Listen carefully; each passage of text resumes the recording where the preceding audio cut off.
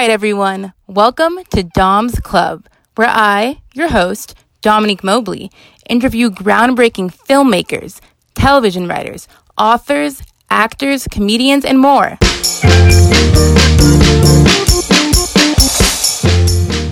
I'd like to welcome into the studio the wonderful Bianca Marais, author of the book Hum If You Don't Know the Words.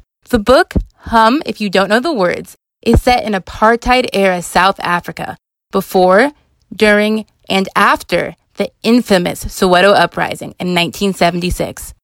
The story unfolds through the eyes of both Robin, a young white girl who must cope with the unexpected and violent loss of her parents, and Beauty, an educated black woman who will stop at nothing to find her missing daughter. Through each of their losses, Robin and Beauty's paths are intertwined as they both learn about love, courage, and the absurdity of racism.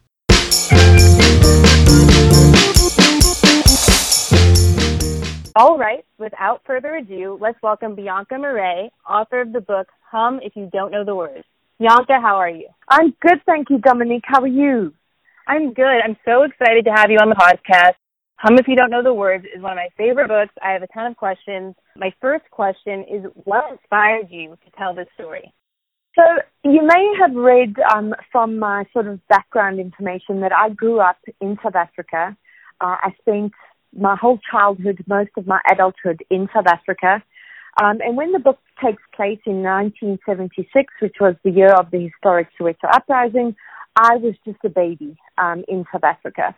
And I was being cared for by a black woman who left her own 5 children behind in the Bantu homeland of the Transkei so that she could move to Johannesburg and work for my family and raise me in the process.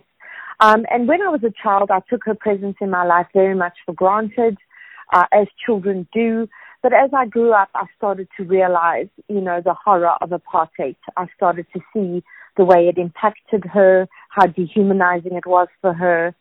And I really began to think about all the sacrifices she had to make in her life, and how difficult it must have been, to work for the oppressor and yet love their children as much as she did. And so, it's kind of lifelong thinking about this, guilt towards it, my relationship with Eunice, that's the name of my caregiver.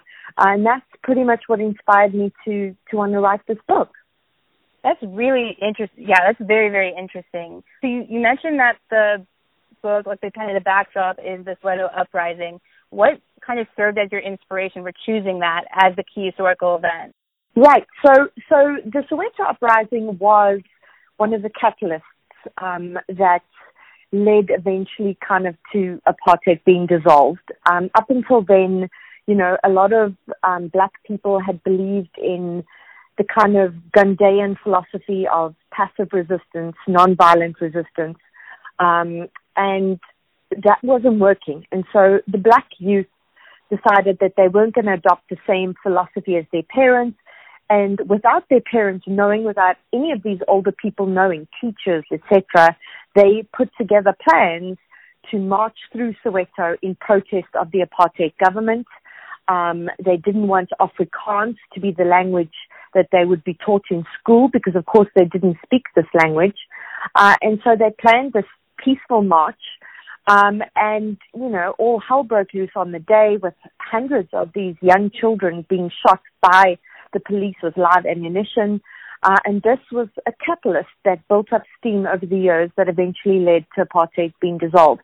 And so, I wanted this to be the background to the story because my characters, when you meet them, are both, going through so much. There's so much changes happening in their lives. And so, the Soweto Uprising kind of was the perfect backdrop to that, to showcase that. Yeah, that definitely, I didn't know all that historical context. That definitely is key to the story, key to the background. I love that choice. So like you said, you grew up in South Africa during apartheid. How did your childhood in South Africa influence how you portrayed Robin? Well, the thing about children in South Africa at that time, apartheid was legalized in the 50s, and after that it was legalized racism. So what happened was children were born into this regime pretty much brainwashed to believe that they were this exalted race, that they were superior to black people, that they could pretty much treat black people however they wanted to. And children were told this by, their parents, their family members, their ministers, their school teachers.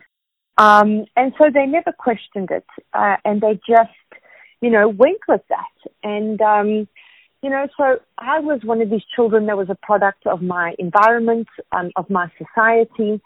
But I had Eunice. And Eunice, through her amazing love for me, through her complete lack of bitterness, kind of transformed me to think very differently to how I would otherwise have thought without her love, without her intervention. And so, Robin in the story is this little white girl. She's grown up in this very insular kind of community because her father works on the gold mines. And she's kind of told, that she herself is this exalted race and she can treat black people how she wants to. And she has a maid in the book. Her name is Mabel. Robin's parents are murdered very early on in the story, and she's then left orphaned. Eventually her care will fall to somebody else. And, it was my interaction with Eunice in my childhood. So many of the interactions that Eunice and I had that informed the interaction that Robin has with the main black character of Beauty in the novel. And so, there were times that I found Robin extremely, extremely difficult to write because there were times that I really, really didn't like her. There were instances where she was so privileged, so bratty, that I was tempted many times to write her much more sympathetically because I felt the reader wouldn't like her very much.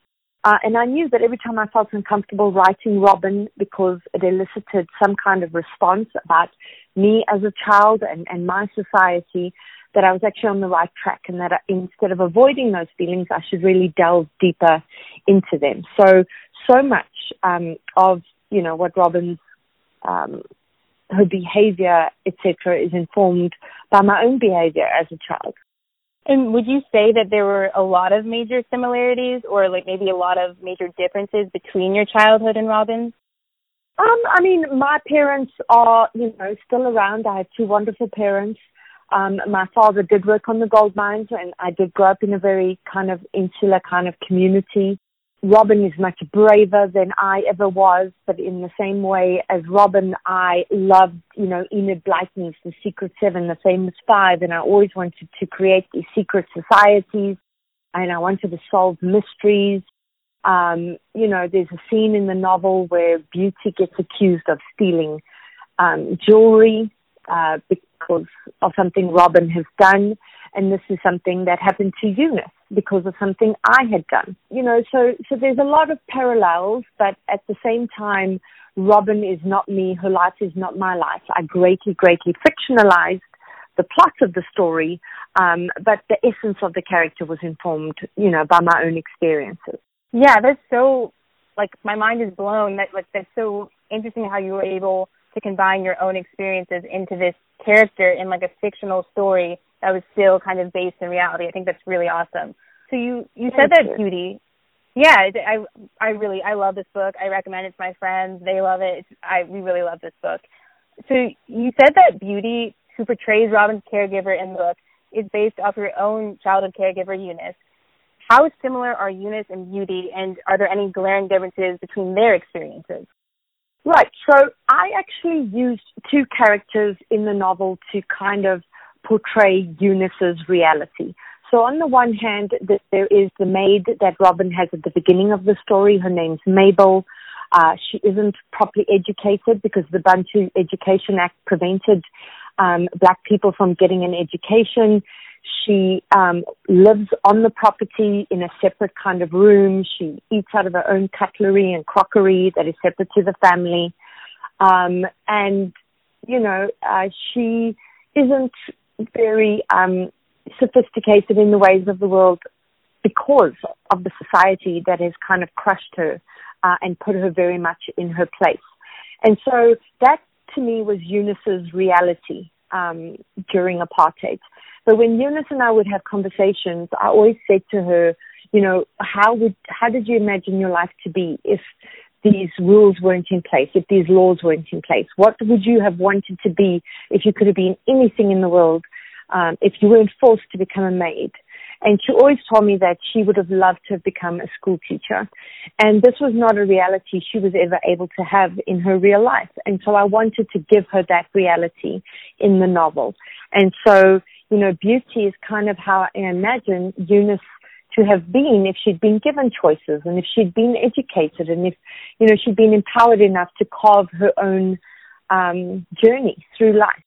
What was her reaction when she saw how you kind of honored her with the character of Beauty? Did she realize it was based off of her? Yeah, she was so shocked. I mean, it's actually her 97th birthday next month. Oh, wow. On the 8th of May. I gave her and Beauty the same birthday. So I stole Eunice's birthday for Beauty. And I was actually supposed to be surprising her for her 97th birthday next month when I was supposed to be in South Africa, and that trip now has unfortunately had to be cancelled. But when I first told Eunice about the book, and I sent her the book, and she saw that, you know, she's one of the people that the novel's dedicated to, and she read the book, and I told her that she'd inspired it, etc., etc., and she was just so taken aback. You know, she said to me, me? Why me, my dear? I'm nobody special. I was just a maid. And that just blew me away. You know, it blew me away because how do you explain to somebody that, you know, just a maid is the single most defining person in your life, the biggest influence in your entire life?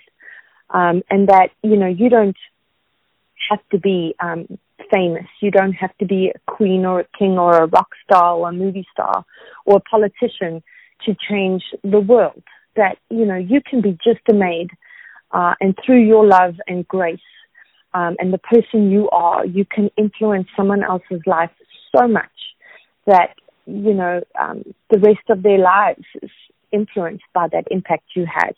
And, you know, I tried to explain that to her, but I don't know that she, you know, she's really understood the impact she's had in my life, and that's one of the few regrets that I have, that maybe she doesn't know that now.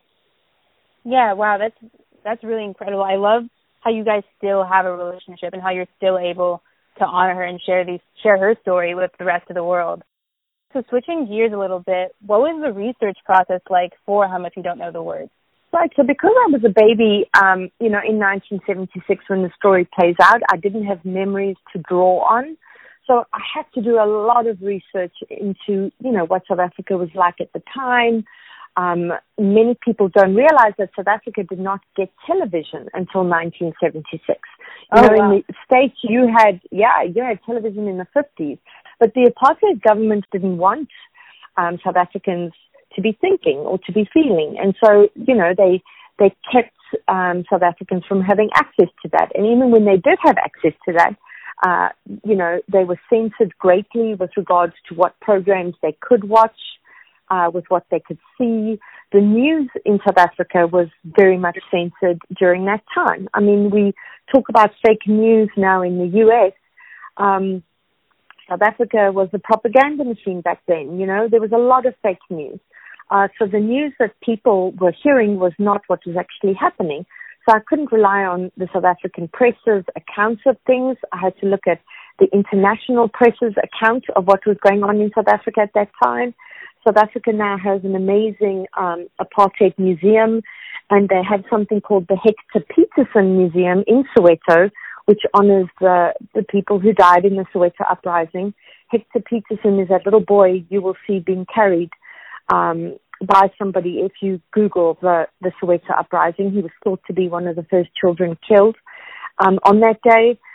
So there are now many, many resources available, and I'm lucky that my parents have a wonderful memory, so they were able to tell me, you know, what cars were being driven and what clothes were being worn, etc., etc., because I really wanted to bring South Africa at that time vividly to life for my readers, knowing that many of them, you know, are in North America and have had very little access to this culture and to this country at that time. Yeah, I didn't know. Oh, I'd heard of the Soweto uprising, but I didn't know a lot of the context until I read your book, which is super interesting, a good historical lesson. I really enjoyed that, appreciated that. Thank you. And it's the kind of difficult part when you're trying to give that kind of backdrop in a novel is that, you know, it's not like an essay or an opinion piece in which you can kind of give this dry historical context to the piece. You know, you need to build it in a very organic way so it doesn't feel like your reader's reading a textbook. And, you know, there's only so much that can actually go into the novel without weighing it down with too much exposition. So I generally say to my readers, you know, try and read my book along with Trevor Noah's Born a Crime, for example, because that's a series of essays and he's able to give a lot more context in each essay. He had a lot more, you know, room to work that in than what you do with fiction because your hands are much more tied with fiction. That's true. I think I've read Trevor Noah's book. I do think they complement each other well. That's kind of getting to see both sides of the experiences. That's a really good point. You don't live in South Africa now. You live in Canada, but you get to go back to South Africa often, maybe when you're researching for a book or anything else? I go back to South Africa because my whole family is still there, because I'm still very much tied to the community. I'm actually doing a huge fundraising effort at the moment for many disadvantaged families and vulnerable people in Soweto who were already in desperate poverty before COVID-19, before the lockdown that has happened in South Africa. You know, the definition of poverty across the world is living on less than $2 a day. And there are thousands upon thousands of South Africans who live in desperate poverty. And I used to run a non-profit organization there when I still lived in South Africa. And I'm now involved in, you know, fundraising efforts to try and get food and resources to, you know, people who are living in squatter camps, these informal settlements, no running water, no electricity, no opportunity to earn an income, and they were already living hand to mouth before the pandemic. So, you know, you can imagine how desperate the situation is there now.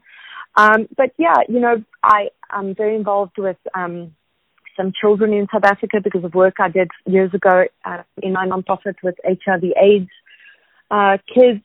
So, you know, I get back every second year. Sometimes I manage to go back twice a year. This year was going to be one of those years, and you know, I'm very disappointed that that's not going to happen. But I'm doing whatever I can from Canada to help South Africans during this time. That's amazing. Just a quick question: how do you pronounce Eunice's last name? It's Ngogodo. Ngogodo. It's a Xhosa name. Yeah, Xhosa name. So it's Ngogodo. You know, you guys wouldn't say it with the click, so it would be Ngogodo. Okay, so last year, thank you, you created the Eunice Ngogodo #Own Voices Fund in honor of your child caregiver, Eunice. The fund's goal is to empower Black South African children and women to write and publish their own stories. What was the inspiration behind creating this absolutely wonderful initiative? Right. So when I began writing this novel, I was extremely reluctant to write from Beauty's perspective. I was very much aware of how, as a white, privileged woman, I had benefited my entire life from apartheid. And so what could I actually know about what it was to be Xhosa, to be a Black woman so oppressed during the apartheid regime? And so I tried to write the book without writing from Beauty's perspective, but it fell, you know, completely flat because all you had was the perspective of this little white privileged girl. And so I knew to do the book justice, I would have to write from both voices. And so I made this pact with myself that when I started writing from Beauty's voice, that I would do it as authentically as possible, that I would do it with humility, understanding how little I could understand this experience, and then I would do it with enormous respect and reach out to Black South African writers and hire them to be my sensitivity readers and to reach out to cultural experts and anyone who could make sure that I got this story as authentically right as I possibly could while portraying, this amazing, rich culture in the best possible light that I could in terms of not disrespecting it. And so, there was a deep dive into that when I began writing. But even after I did that, even after I was told by many Black South Africans, some of which were journalists, some of which were critics and fellow novelists, they told me that I did a really good job of it, and they were happy with it. But even so, I still felt super uncomfortable appropriating a voice that wasn't mine. And the reason I did it is because, I spent 10 years in Soweto with this nonprofit that I was running, and I was volunteering with another organization. And these women shared their stories with me. And for many of them who were HIV positive, they knew their time was running out. And so they just wanted their stories heard. They wanted their legacy to live on. And so I felt this, not obligation, like a sense of responsibility to share their stories with the world. And it made me so sad that they couldn't tell their stories themselves, either because they were ill or because they didn't get an education and so were never empowered to tell their own stories. And so it's very important for me that going forward that these kinds of stories are not told by people like me, by privileged white people, that these stories are told by the people who have lived them. And that has been very, very important to me. And that's why I started that initiative, because, the women of South Africa have got amazing stories to tell, and they just need to be empowered, and they just need to be given the opportunity to tell them. I completely agree. Do you often find these aspiring writers, these women yourself, or do they find you? So I have been very lucky in terms of the people that I've reached out to. So I've reached out to publishing houses in South Africa and to editors there, women of color, Black women, and they've kind of helped guide me in terms of initiatives that they are running. And we all kind of came together and formed this initiative together in which, we set up a residency in South Africa for Black women to take time off their jobs, to take time off work and to work in this residency on the material, and then have that material fed into these publishers who were looking for own voices. So, with everything I do, I kind of just am a conduit. These women are the ones who really do all the work. And I just say to them, what can I do to make this easier for you? What resources do you need? And so I kind of try to use my platform and my privilege to get them the resources that they might otherwise struggle with. But honestly, it's very little that I myself am doing. I'm just kind of bringing the right people together. That's an amazing initiative, an amazing organization, and I'm really interested in learning more about it. So switching back to Hum If You Don't Know the Words, without giving any spoilers away, what made you decide to use the book's line, Hum If You Don't Know the Words, as the book's title? Yeah, so the book was originally going to be called something else, as is the case with most novels. I was going to take the title from the opera saying, it ain't over till the fat lady sings, because there is the Shebeen Queen, Mama Fatty, who was a real Shebeen Queen, by the way, but she was active in the 60s somewhere else, and so I read about her, loved her, stole her, put her in the 70s in Soweto. But then I wrote this line in the book where Robin's Aunt Edith says to her, just hum if you don't know the words. And that really, really stuck with me as a metaphor for what these characters were going through. Robin's kind of floundering. She's just trying to get from one day to the next. She has very little power, and yet she's trying to control things in her life. Same goes for Beauty, whose activist daughter has gone missing, and Beauty is desperately searching for her. She's out of her element. And I think in a subsequent chapter, Beauty says, this is what it means to grow old. We no longer know the words to young people's songs. And I'm only 44, and I already know that. I listen to young people's music, and I'm like, what the heck is this? For a much older person, that's even more true. And so that phrase stuck in my mind very much. And I'm not sure if you're aware of this, but even like post-apartheid, South Africa has 11 official languages. Oh, wow. I didn't know that. Wow. Yeah. And South Africa's national anthem has multiple languages in it that, more than 20 years after the end of apartheid, not all South Africans can sing in these languages. So often if you see South Africans singing the national anthem, they'll kind of hum through the bits that they're not sure of that language. So it felt like a metaphor of South If and what these characters were going through. That's really interesting. I didn't know there were that many national languages, and I didn't know that if you were to see maybe like a South African singing the national anthem, that they often hum it. Wow, that's really interesting. Now I'm going to look out for that. Yeah. I know this now. So this is why Nelson Mandela post-apartheid called South Africa the Rainbow Nation. It was this melting pot rainbow nation of so many different cultures, so many different languages that, he was trying to crystallize into one vision. Yeah, that's really interesting. I did not know that. That's really cool. What would you say inspired you to become a writer? I think I wanted to write from the first time I learned how to read. I remember looking at letters and them kind of falling into place, into meaning, and something just shifted for me. There was something in the alchemy of it. It was magical that these letters on a page could all come together to mean something and create this vivid image in my mind. And so I wrote my first book when I was 7. And I illustrated it myself, but I must admit I stole very much from Enid Blyton. I think it was pretty much a magical faraway tree ripoff, in all honesty. But since then, I always wrote, and I was lucky enough in my life to have amazing, amazing English teachers. One in primary school, Wendy Barrett, who encouraged my writing very much, and one in high school, Lynn Voigt, who encouraged my writing. So it was pretty much the only thing I wanted to do.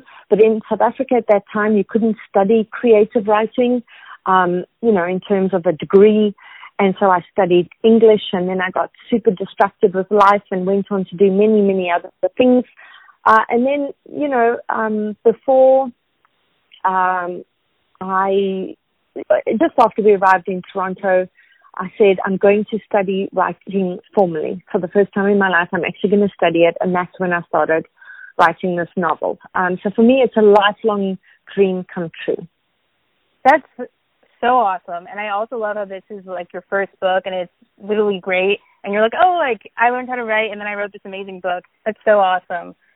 This is the first book of mine that was published, but it was the third novel I wrote. And the first 2 were widely rejected by everybody. I wrote them in South Africa. And I remember I was so disappointed when they were rejected. I've learned my craft, and I've studied writing, and my writing's so much better because of it. Yeah, your writing is definitely excellent. I love this book. I can't tell you enough. I really, really love this book. Did you have any favorite authors while you were growing up that maybe inspired your career? I have had so many favorite authors, and they've been my favorites across so many different genres. I have read widely across all genres. I mean, when I was a kid in South Africa, when I was like 12, we didn't have YA. There was no young adult that was available to us at that time. So I remember going from like books, Sweet Valley High books or Sweet Dreams books. And I mean, the only books we had then were like pretty much romance. I remember going straight from that to kind of Danielle Steele and Dean Koontz, because these were kind of the books that were available to us then, and Agatha Christie, etc., etc. And then from there, I just read widely. I honestly can't say it was until my 30s that I discovered literary fiction that had a huge, huge impact on me. But, my list of favorite authors is just way too long to cite. But I can say that Catherine Stockett's The Help and Sue Monk Kidd's The Secret Life of Bees were 2 books that were very defining for me in terms of I could relate to so much of the story and yet so much of my experience was different enough that I wanted to tell my own version of those two novels. Yeah, now both of those were turned into movies, correct? Yeah. Have you seen I haven't seen or read them. I really want to. Have you seen the adaptations? Yeah, I've seen both of them. The adaptations were both pretty good. You know, the books, like The Help hasn't aged very well because of the whole white savior narrative that runs through the book. But I think for its time, it was an incredibly thought-provoking read, and it allowed us to kind of have this talk about appropriation and white saviorism, etc. I think The Secret Life of Bees has aged a lot better. But with me, I always think the books are so much better than the movies. But I mean, both of the movies would definitely be worth watching.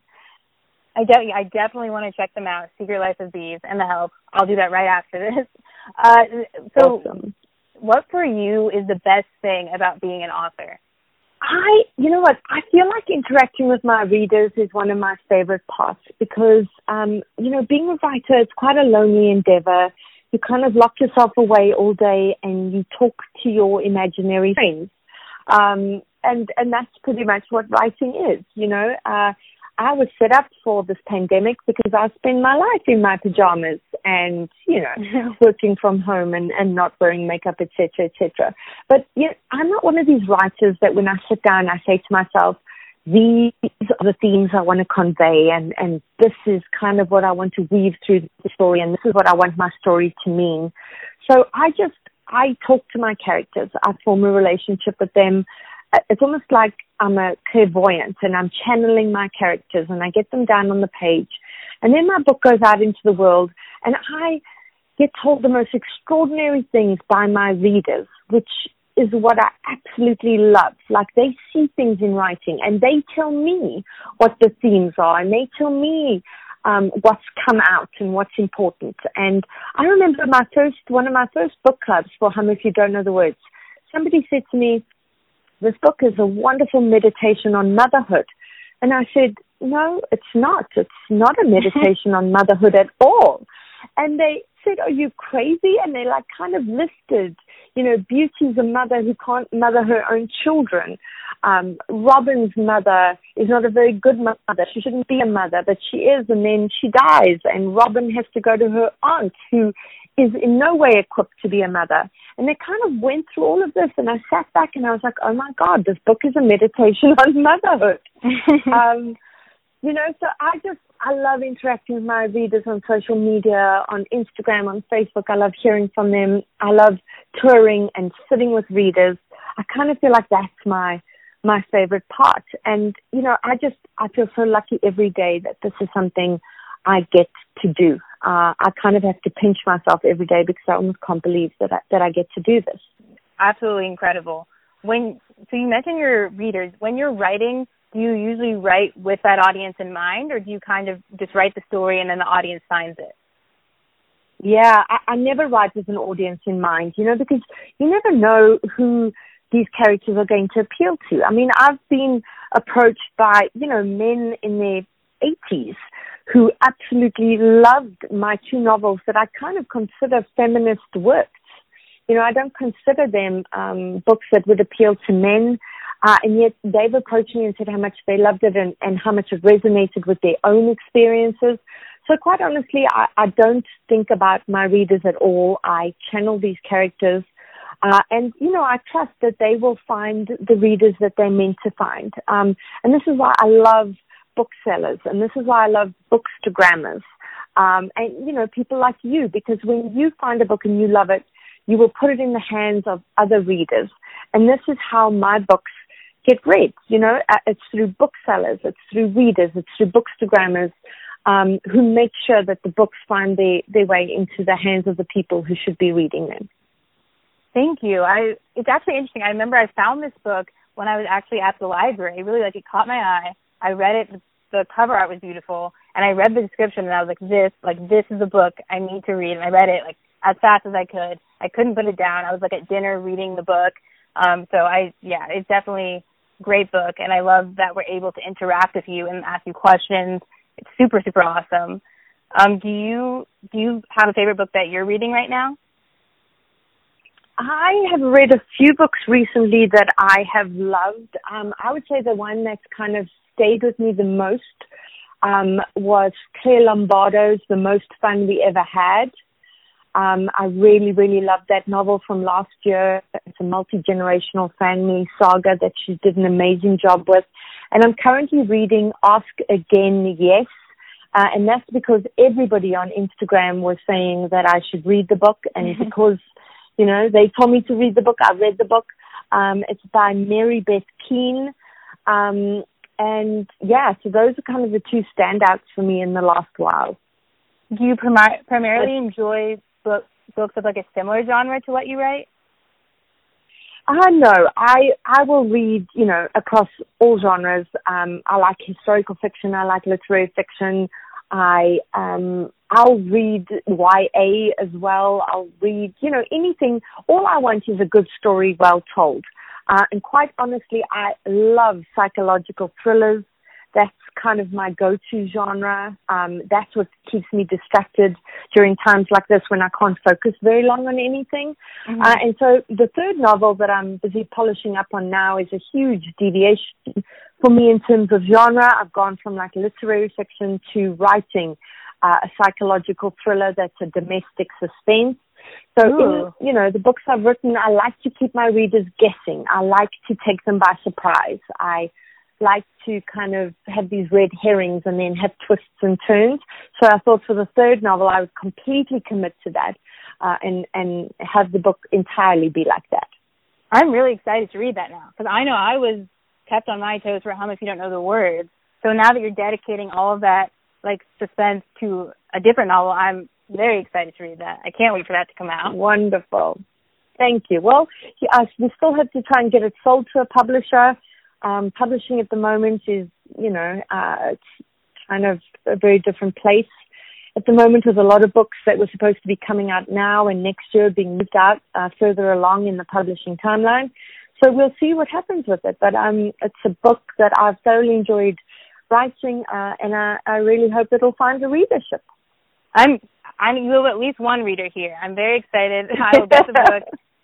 And then now you know there's at least one person, and I will tell everyone to read it, and it'll be great. That's wonderful, Dominique. Really, your support is amazing. And yeah, like I say, my readers are my favorite people. They keep this book being read. I mean, it's crazy to me that 3 years after Hum came out, it's being read more now than it was after it just came out. And that's not true of all books. Most books have like a 4-month life cycle, and if people don't pick it up on that, then it kind of fades into obscurity. Mm-hmm. And it's people like you that ensure that this book hasn't faded into obscurity. Thank you. Yeah, I think it's a really important book. I really love it.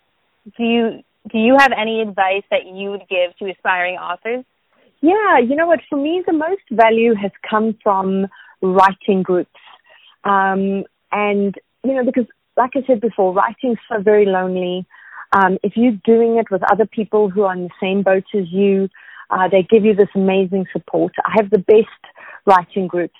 And, you know, writing can be tough in terms of the amount of rejection you get.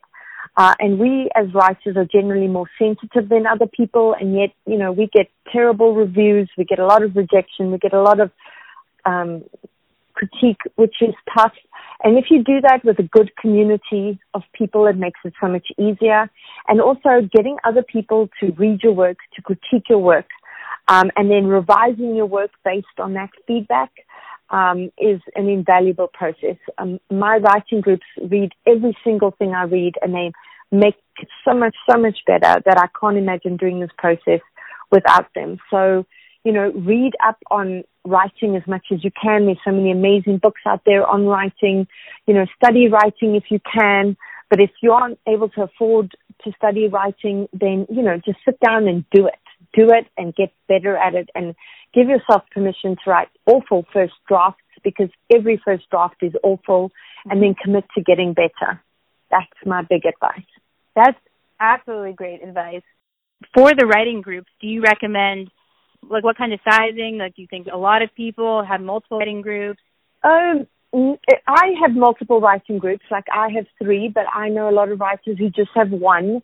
The writing groups are generally anywhere from like 3 to 6 people because we are reading each other's work. So I will critique my fellow writers' work and they critique my work. And you don't want it too big because otherwise it becomes quite cumbersome. And you just, the most important thing is choosing those people wisely. Elizabeth Gilbert wrote an amazing article on who you should consult as an artist in terms of getting feedback. Because if you consult the wrong people, it can ruin the whole creative process, and it can ruin what you're trying to do. So you need to consult with people who are invested in you, who are invested in your writing journey, who know what you're trying to do, who share your vision, and who want to make you the best writer they possibly can and make your work the best work it can possibly be. And so long as you surround yourself with those people, the right people, the work will be good. That's great insight. Wow, that's very helpful. So what's one thing you did not know before becoming an author that you wish you had known? That's an interesting question. Like I feel like I should have known that everyone's kind of a critic, and that once you finish a novel, it goes out into the world. And so, you lose control over it. And so people will have all these opinions about your work. And sometimes that can be incredibly tough. So sometimes you can get an important review in which that reviewer just didn't get what you were trying to do, or they, came to the review with a kind of an agenda. And that can be pretty heartbreaking. It can be quite devastating seeing your work kind of torn apart. And I wish I'd kind of known early on that not everybody will get your work, not everybody will like it, and that's fine. And, I wouldn't have read quite so many of my reviews early on, and I wouldn't have allowed them to impact me quite so much early on, and I would have focused instead on the good things people said, because I feel like it's human nature that we focus on the negative. But I've learned over the last few years to, let go of the ones that didn't like your work, don't get what you're trying to do, and to focus on the ones who do. There's power in that. Yeah, I completely agree. That's wonderful advice. I'm writing that down. I really love that. So Bianca, thank you so much for being on the show with me. Thank you for being here. This has been the best time. Bianca Marais, everyone, go buy Hum If You Don't Know the Words, one of my absolutely favorite books. Thank you, Dominique. And if you do go buy it, please get it from an indie bookstore.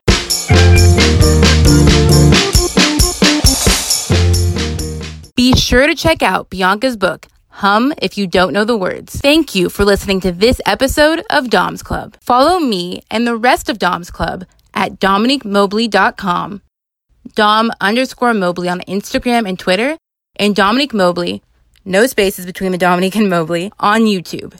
See you next time at Dom's Club, and until then, enjoy life.